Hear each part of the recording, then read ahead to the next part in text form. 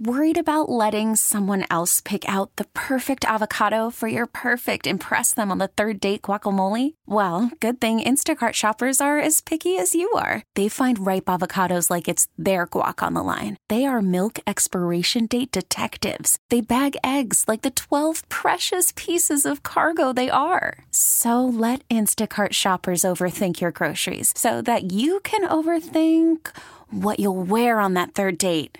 Download the Instacart app to get free delivery on your first 3 orders while supplies last. Minimum $10 per order. Additional terms apply. I asked Ira Mehlman, who is the media director from a group called Federation for American Immigration Reform, to join us and kind of explain what's going on. But Ira, first tell us about FAIR. What is your organization? FAIR is a national, non-partisan immigration advocacy group that represents the interests and views of the American people in immigration policy. We recognize that the policies are there to protect the interests of the American people and the security of the country, and we believe that those laws need to be enforced in a way that recognize that the American people are the primary constituency for immigration policy. Now, before we contacted you in the last hour, people started calling and texting about this DACA issue, and it seems like they're divided. One caller said, anybody over 18 can stay, anybody under 18, send them back. Other people saying, these are kids, we got to take care of them. Can you kind of sort out this whole DACA thing for us?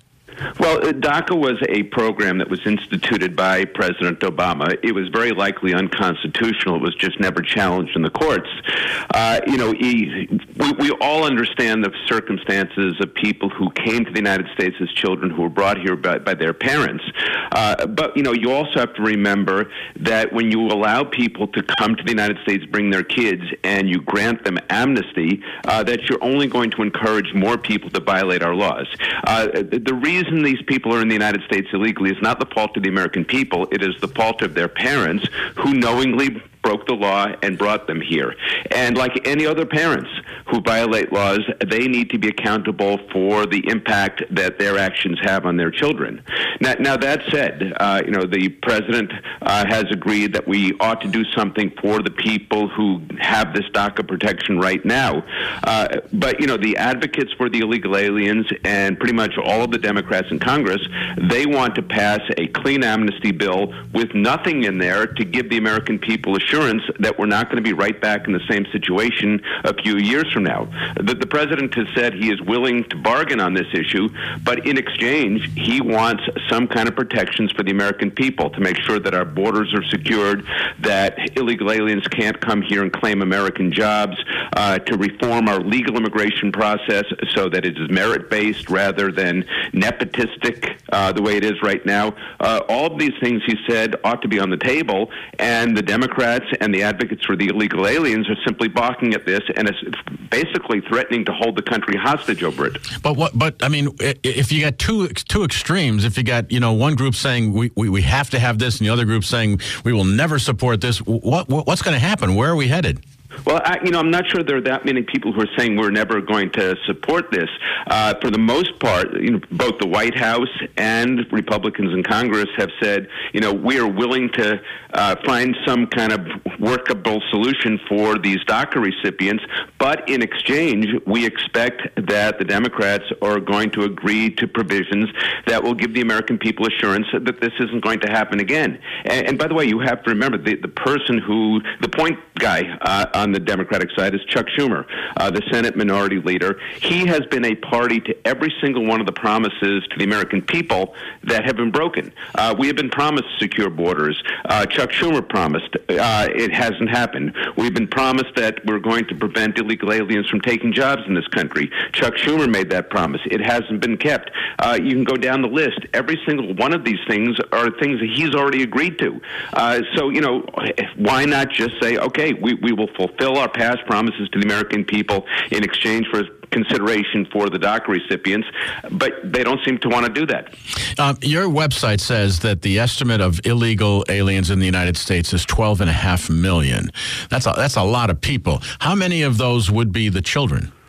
Well, they estimate that there are about 3.4 million illegal aliens who came to the United States as minors, but only about 700,000 have the DACA protections that, they were able to claim under President Obama's program. So, we're talking about two separate populations here. And again, there has to be some meeting of the minds here. The Democrats are saying we want amnesty for all 3.4 million. The Republicans are saying only the people who stepped forward and took advantage of the program that President Obama created back in 2012. People who took the initiative to do this, they should be the ones who are considered, but not the entire 3.4 million. But, whatever position you take, we should not be holding 325 million Americans hostage to, at most 3.4 million illegal aliens. The Congress's responsibility is to keep the money flowing to finance the government. We should not see our government shut down over this. Now, one of our callers said that his concern is that so much money is going to take care of the immigrants that, people who are citizens of the United States are suffering. Is that a fair statement? Oh, absolutely. He's absolutely right about that. It is costing the American taxpayers about $135 billion a year to provide for the needs of people who are in the country illegally and their dependent children. Some of them are American citizens if they were born here, but nevertheless, illegal immigration is a hugely expensive proposition. We're told that this is cheap labor. It is not cheap labor. It is very expensive labor. It's cheap to the direct employer. The direct employer gets to dictate the wages and working conditions because he's got an advantage.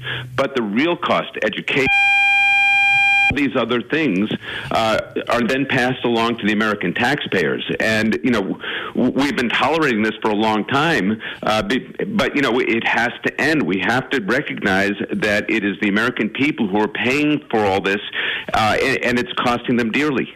All right. Ira, thank you for taking time out of your day. I appreciate you helping us understand this. Have a good afternoon. Thanks very much. Ira Mehlman, that is a group called the Federation for American Immigration Reform. Now, hey, Rob Bradford here. I have set out on a mission with my good friends at FanDuel to prove what I have known for some time. Baseball isn't boring. Now I have a daily podcast to prove it with some of the most notable people in the baseball world, screaming baseball isn't boring from the mountaintops, or at least agreeing to come on our show. Players, managers, GMs, and yes, even the commissioner of baseball, Rob Manfred. It has been a constant wave of baseball's most powerful voices. So join the revolution. Subscribe and soak in Baseball Isn't Boring. Listen on your Odyssey app or wherever you get your podcasts. You'll be glad you did.